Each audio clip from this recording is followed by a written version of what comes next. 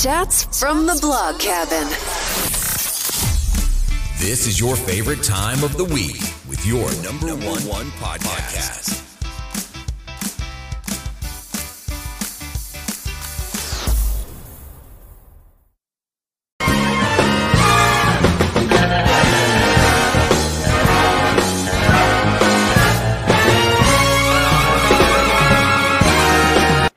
Hey y'all, welcome back to another Chats from the Blog Cabin. You know, the show where I virtually invite people into the Blog Cabin to chat about life.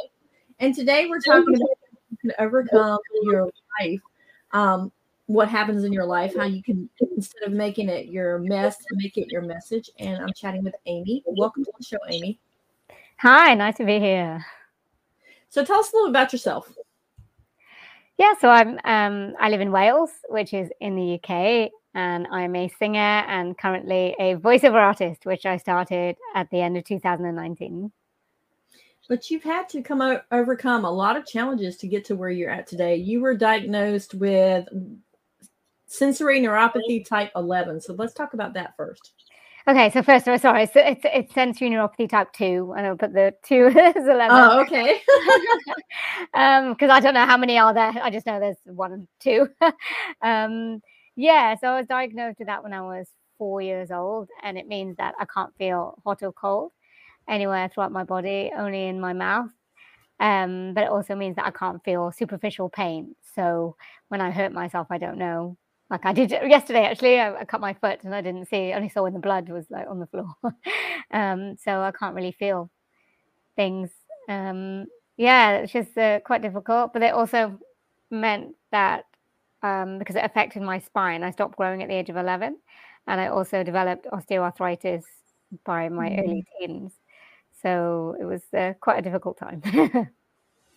So how did you get out of the mindset of, you know, instead of this happened to me, make it work for you? Not, you know, what I'm saying is instead of always being down and depressed, like I can't do this, I can't feel pain. So I'm sure you were probably sheltered as a kid as saying, you know, you can't go out because I'm afraid if you get hurt, you're not going to know you're hurt. Yeah, absolutely. I was sheltered, you know, quite a lot of my life. I think when something happens like this to you when you're very young, you kind of learn to adapt. I think at later age, you kind of find it, you know, when you something you've been able to do all your life and then you stop. That's probably harder than having been, you know, born or you know, develop it as a child and kind of navigating your way. Yeah, when you're very young, so you get used to it. By the time you're an adult, you kind of already know how to get your mindset around that, and it does take practice. It does take time. I mean, I've suffered from a lot of depression over the years. It hasn't been easy to keep things going. A lot of the time, it's just like, oh, what is the point? But you know, you kind of can't stay that way for too long, otherwise you never get anywhere. Yeah. So you talked about suffering with depression. Was music one of the things that made you kind of come out of the depression? Was that one of the things that you just kind of navigated to? Yeah, I think you get used to it. It's kind of like an up and down spiral. So you kind of go down when things are just going really badly or nothing is moving, and then, I mean, I kind of lift myself out of it. Like, I kind of force myself to lift myself out of it whenever I've gotten to that stage, because I know that if I don't, I'm going to spend, you know, time goes really quickly. So, I mean, I just don't know where the years are going. And so if you stay in it too long, the life is going to be over and you know, you'll have nothing to say. So I have to keep that in my mind all the time when I'm going through a low point, going, well, you know, I can't do anything about this and this. So I just have to get on with it and actually make something that something positive that I'm going to be happy about and maybe want to do more of that. Do you channel those emotions into your music?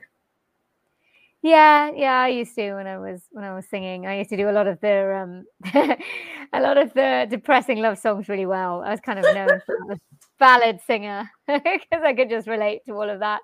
So that was fun. I mean, as I kind of learned to accept everything and maybe become a little bit more happier with things, I kind of stopped doing the sad songs so much. I love that. So What made you gravitate toward music and being a voiceover as well? Because I love your voice, by the way. I love anybody that has that type of accent that's from the UK and around the surrounding areas. I love that. And the Australian accent, like my Surrey's like Australian accent. So there you go. I love that, just that whole listening to you. But what made you gravitate toward the music and say, this is what I want to do with my life? Well, I've always sung.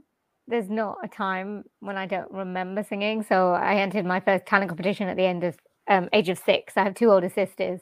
So we all used to sing together. There was just always music in the house. So I think that was kind of a natural thing for me. And because I was going through a lot of physical disabilities at the time, it was kind of like, it was just like I can't think of the word now, but it's just like a safe haven, something that I could do that didn't require much effort because it was natural for me. My projection was always really good. I had a lower kind of husky voice when I was younger. So, and I was always like known as the short girl with the big voice, but everyone would know who I was. Wherever I go, everybody would recognize me. So I guess that's one good thing about being small. I absolutely love that. Now, let's talk about how you navigated your the sensory neuropathy number 2, type 2 now that I know it's not 11. But how did you navigate that? Was the reason why you turned to music was because you couldn't play sports like other kids because you couldn't tell if you were hurt or not?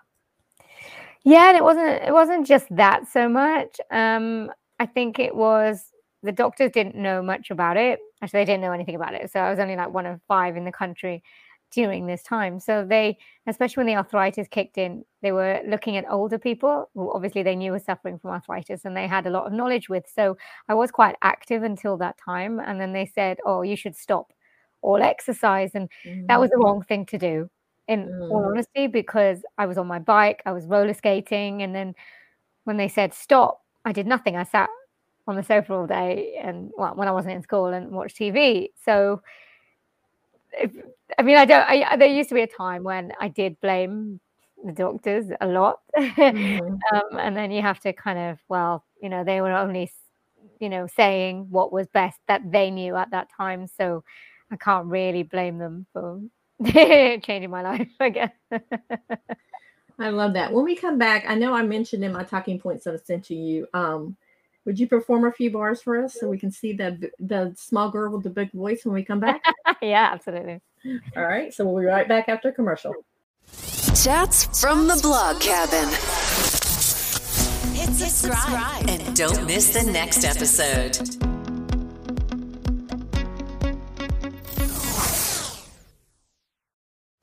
Chats from the blog cabin. Enjoying this episode? Leave a review now.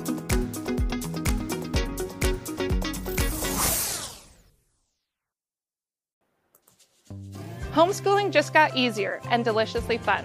My new book, Dishing Up Devotions, 36 Faith-Building Activities for Homeschooling Families, is a delightful devotional the whole family will love.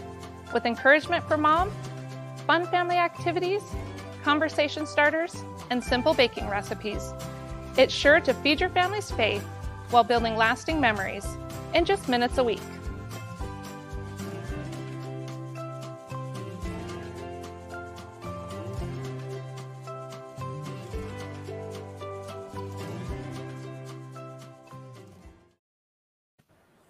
And we are back chatting with Amy. Before we went to commercial, I asked her to perform a few bars for us because, as she said, she was the little girl with the big voice when she was growing up. So, Amy, it's all yours.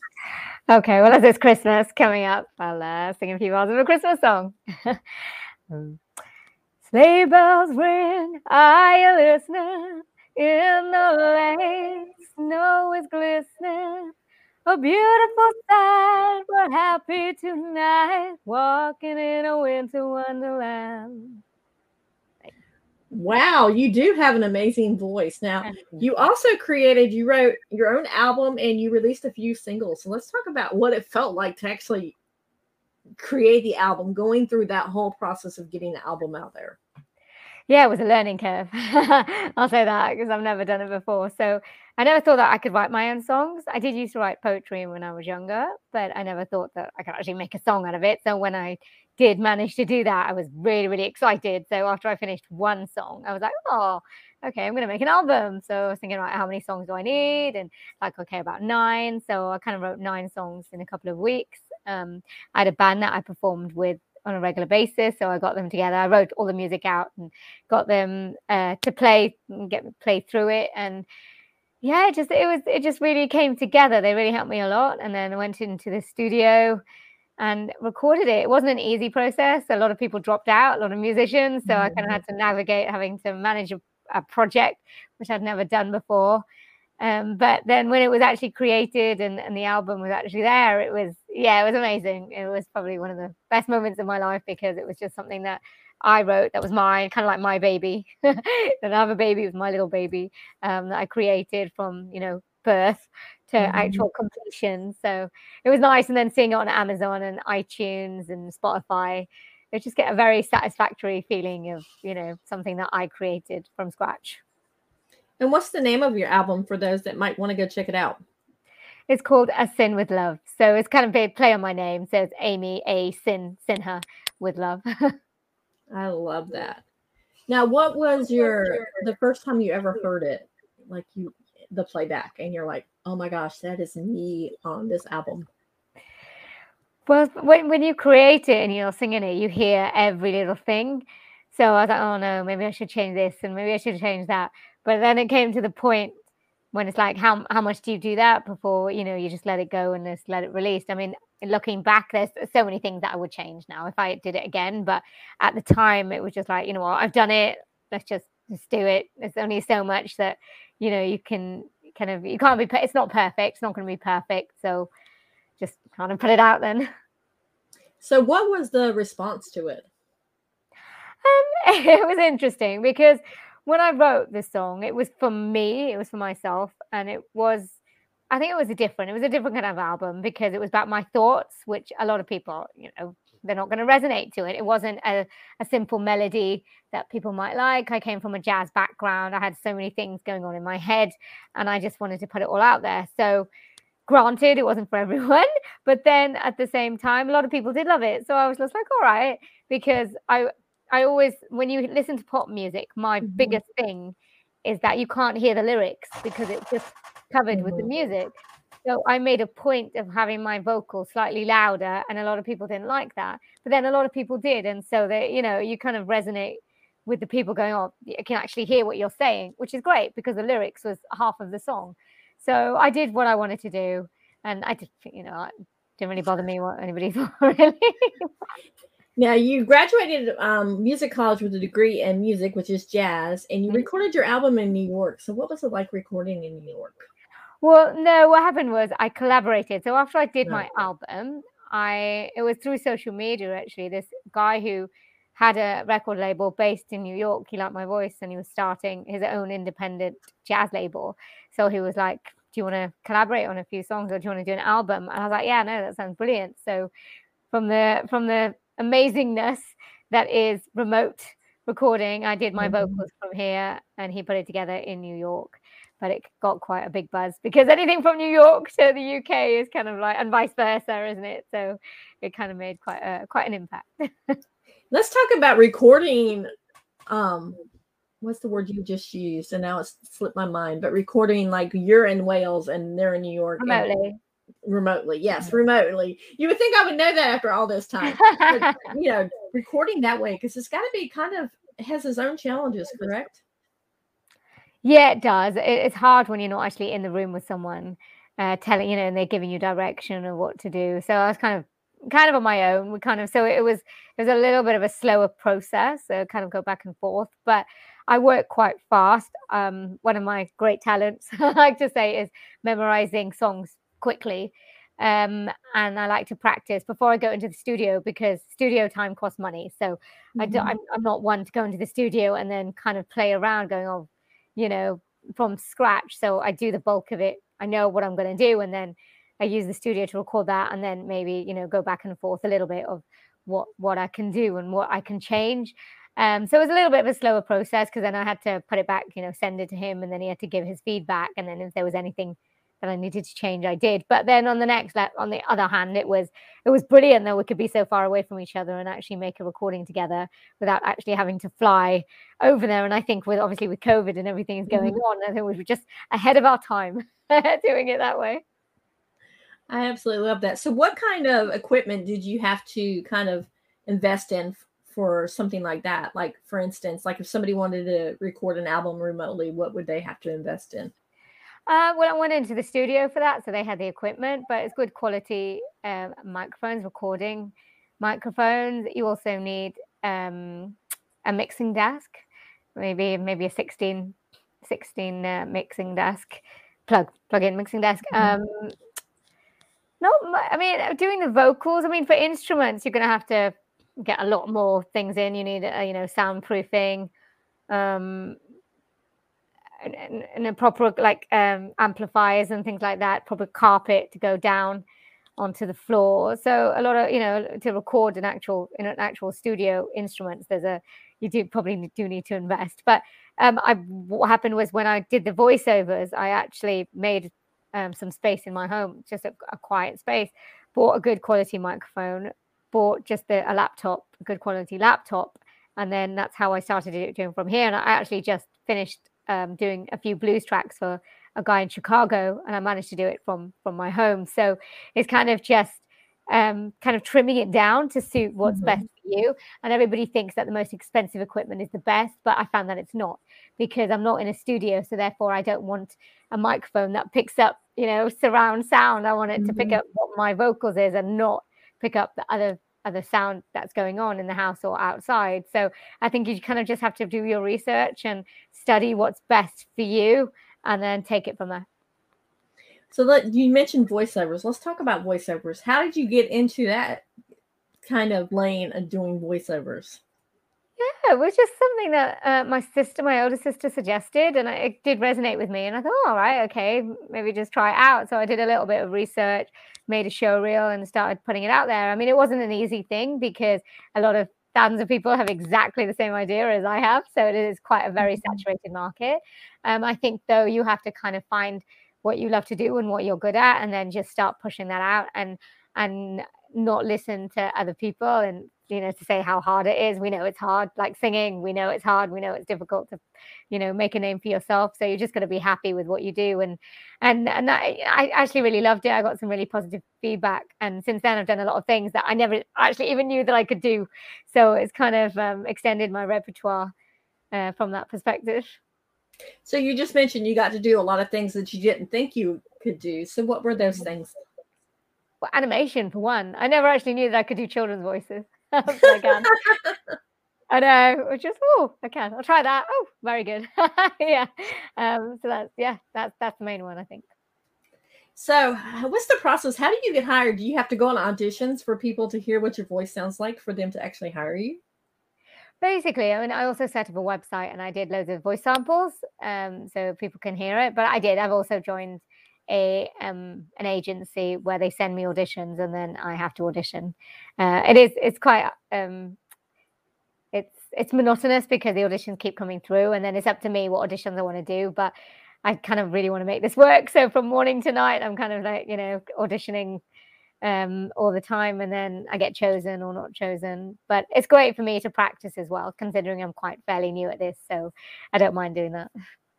So let's talk about the process of going through the auditions. Like you get your agent tells you, okay, sends you, here's an audition. Talk about what it's like, step-by-step process of the audition.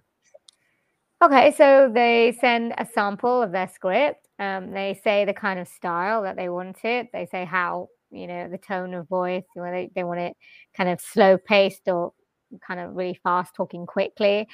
And then I kind of read the script and I do it the way I do it. And then I submit it. And then they decide whether, I give a quote. And then they decide whether they want to move forward or not.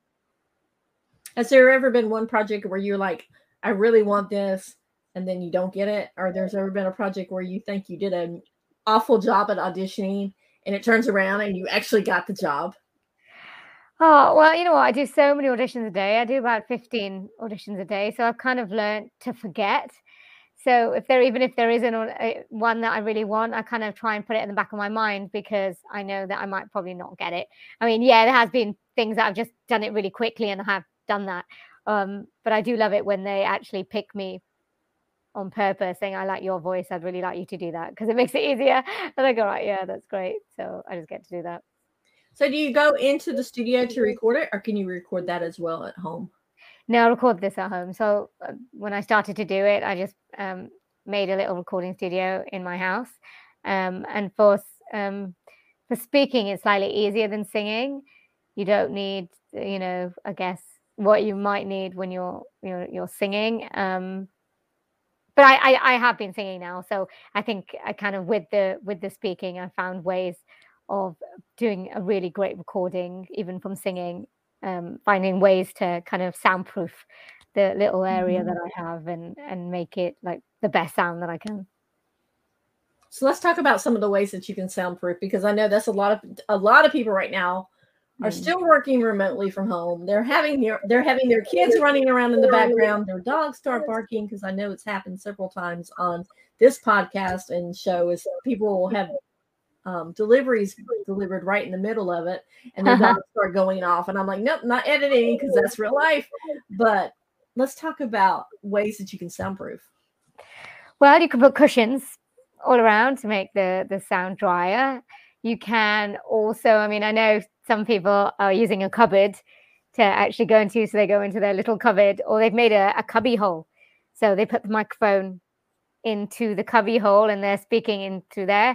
For me, I found a quiet area in my lounge, and I've kind of put a screen and a pop shield, and I find that because it's a one directional mic, so it doesn't pick up anything else, which is really great. So yeah, it's just again, what's best, what the right circumstance for you. Not everything is going to work for everybody. Some people don't have money to make it a proper soundproofing, so hence the cushions, just to dry out the room to make it a better sound. But there's a lot of things online. There's a lot of YouTube videos that you can follow, and I recommend doing that, as well as watching YouTube videos for speaking.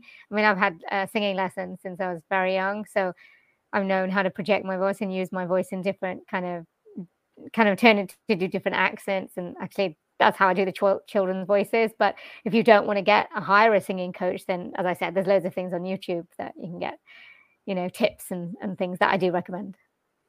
Yeah, you've got to love YouTube. YouTube, you can learn anything on YouTube. You've got to love that. Now, I would love to hear your different voices that you can do. All right, so this is a general British voice. I can't do that many voices, I have to admit, but this is my general British voice, and I can go into a Welsh accent because I live in Wales, and everybody probably knows Gavin and Stacey, or if you don't, you probably should look it up because it's really famous. It got Rob Brydon, so that's the Welsh accent. And then when I do like the Queen's posh, like really, really posh English.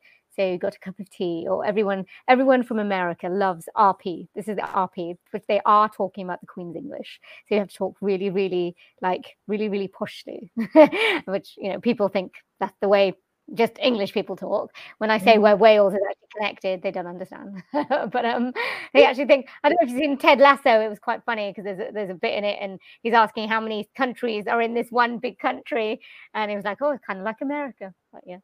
Quite funny, but yeah, and then I can do the children's voice. So I won't do it now because I have to go into it. It's kind of like a higher pitch. Kind of have to yeah. But anyway, yeah. But a voiceover artist, not that many people can change their voice. I know that's all people ask me when I say I'm a voiceover artist. They go, all right, what voices and accents can you do?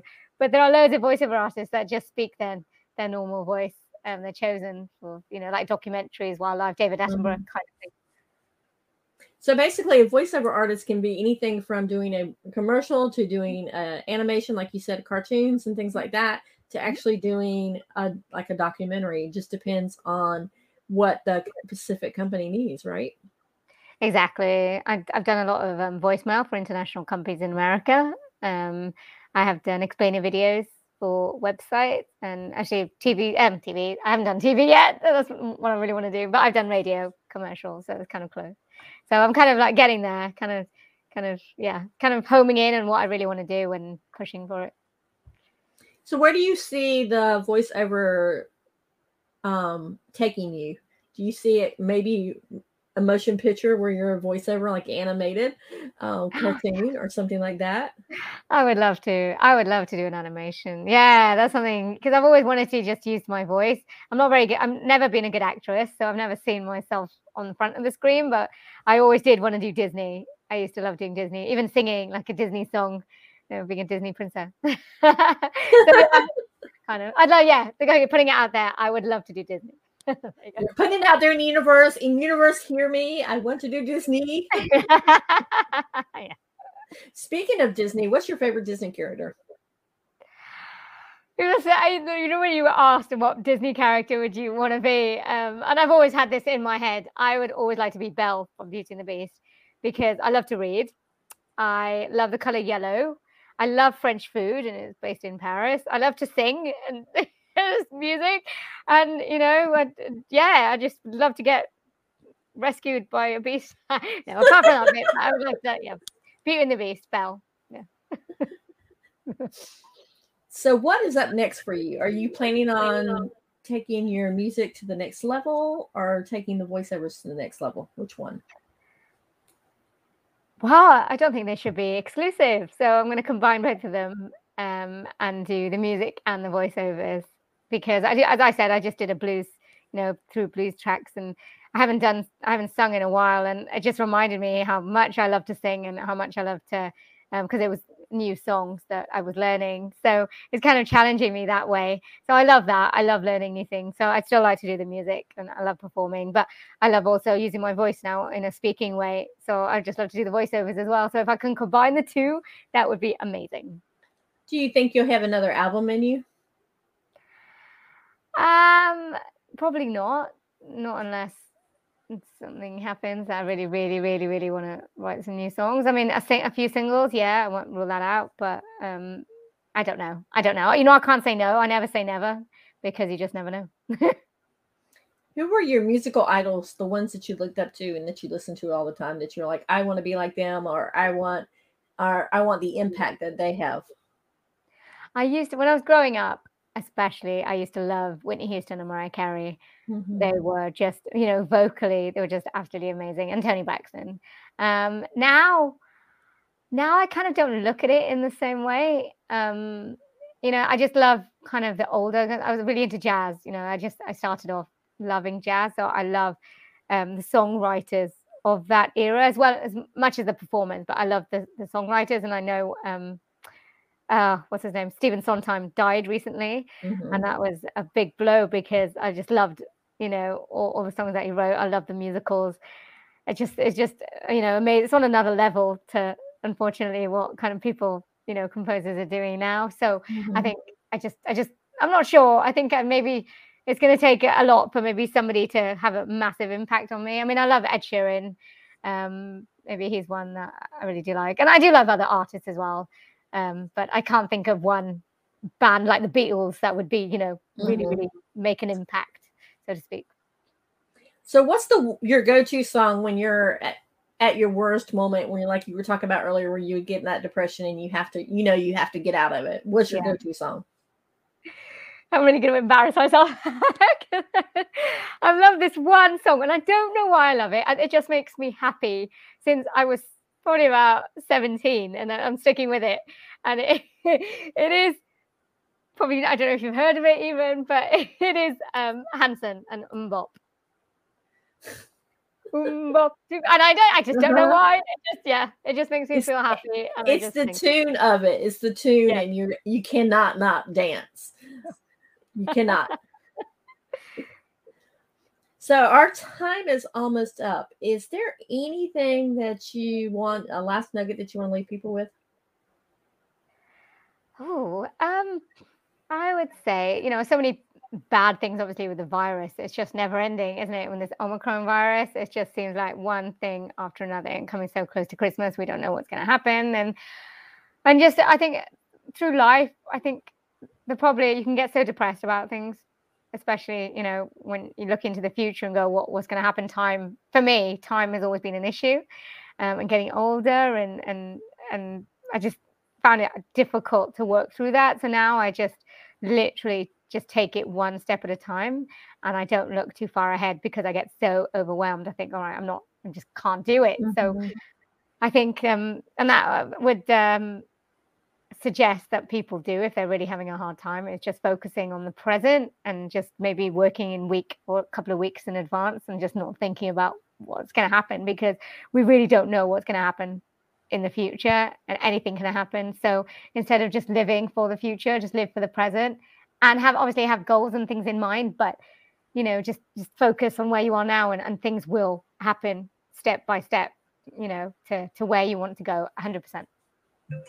I absolutely love that. Now, is there, you talked about COVID. How has that affected your business, and what's COVID like in the lockdown in Wales? I'm always interested to learn how other countries kind of navigate through that. Well, we were doing really well. We had the vaccine, everyone was getting it. Lockdown had ended, and then Omicron came. And now we don't know how deadly it is. I mean, the results that we're getting from Africa is it may be spreading, it may be infectious, but they're not being hospitalized as much. So we don't know. But because it's spreading so quickly, people are getting scared. And well, so far we haven't had any restrictions. I mean, we've always had to wear masks. But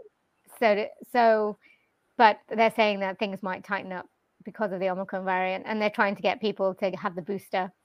So now the third vaccine, to get it is quite vital. So, I don't know. As I said, it just seems like it's never ending, because there's going to be one like type, and then next year we'll have another type, another variant. So it just keeps on. So we're just really going to have to live with it.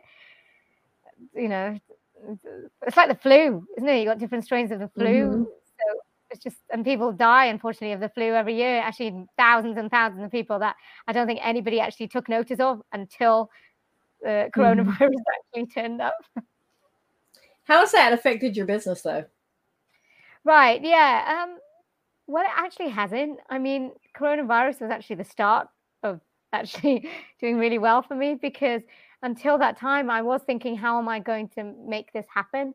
And then when the virus hit, the age of Zoom and the internet started to come about, and I didn't know what Zoom was until March of 2020. So because of this, I can do international things, and I've had a lot of work internationally. So the virus has excelled what I was trying to do. So I'm kind of grateful on one respect for that. Yeah, a lot of people are looking at the virus as maybe, I hate to say it, called a blessing, but a mixed blessing, because they're able to, like, a lot of people were able to spend more time with their families now, being quarantined and locked down with their families. They got to spend a lot of time, where the hustle and bustle of life, you don't get to do that. Like you just said, you discover new skills. Actually, Chats in the Block Cabin started out because of COVID. I was missing that human interaction, but I hated to be in front of the camera, but I learned to get through it, and I learned to talk to strangers, which I was never good at. So you kind of have to push yourself out of the box to see it as a blessing. I think you have, and a lot of people, what you've done, I think they're finding it, and that's the only interaction that they can have, but they're finding it like really, helpful to them. And I think when the virus, last year, I also started a course at the beginning of the year that lasted, it was an acceleration business course, and it lasted 3 months. And if I'm honest, I don't think I could have done that course if lockdown hadn't been in place, if everything was normal, because I wouldn't have had the time. But because you were forced to take time out, I kind of had the time to do that 3-month intensive course. So I think a lot of, as you said, as a mixed blessing, a lot of good things came out of the virus. Now that when it kind of lockdown stopped, and it was a little bit of a, oh no, I'm not sure I know how to go about my normal life now, and how I'm going to kind of make it work. So there was that as well when lockdown ended. So I kind of had mixed feelings about that. So it took a while to kind of make a balance where I have other things to do, and I have a social life and, friends and family outside of my house. I absolutely love that. Now tell people where they can find you if they want to learn out more, or they want to listen to your album as well. Oh, thank you. Well, you can find me. I've got a website at amysinha.com. That's SINHA. You can find me on all social media, TikTok as well, Facebook and Instagram and Twitter and everything. And yeah, my music is all over the downloading platforms. Just type my name in. I absolutely love that. Amy, I want to thank you for coming on, for sharing. I put you on the spot, but I did put it in the talking points. So there was one singer I put on the spot, and I'm like, oh man, I forget that sometimes they need to warm up their voice, and I need to make sure I add that in. But thank you for being such a great sport about it, and actually singing us a little bit of a Christmas carol to help us into the holiday season. Yeah. Don't worry. And then people have asked me to sing all the time but over the years, that's one thing that you're prepared for. When you say you're a singer, even when you're out, they go, sing a song. So I always used to make a joke, but now I'm like, you know what, I'll just sing. Makes it easy. And I cannot wait to see what else you come up with. And like I said, thank you for coming on and for sharing your story about how something as devastating as your disease, you've overcome it, and you still suffer with it, but you don't let it define who you are. I try not to. Sometimes it's not easy. I'm not going to lie. It's not like some magic wand and you press it. It's a day-to-day thing, and it takes willpower. So if I can do it, anybody can do it. I love that. So guys, we will see you on the next chat from the Blog Cabin. Be blessed, and most importantly, remember, keep chatting. Bye. Chats from the Blog Cabin. We not only have voices for a podcast, but also faces for YouTube. Don't miss your next episode.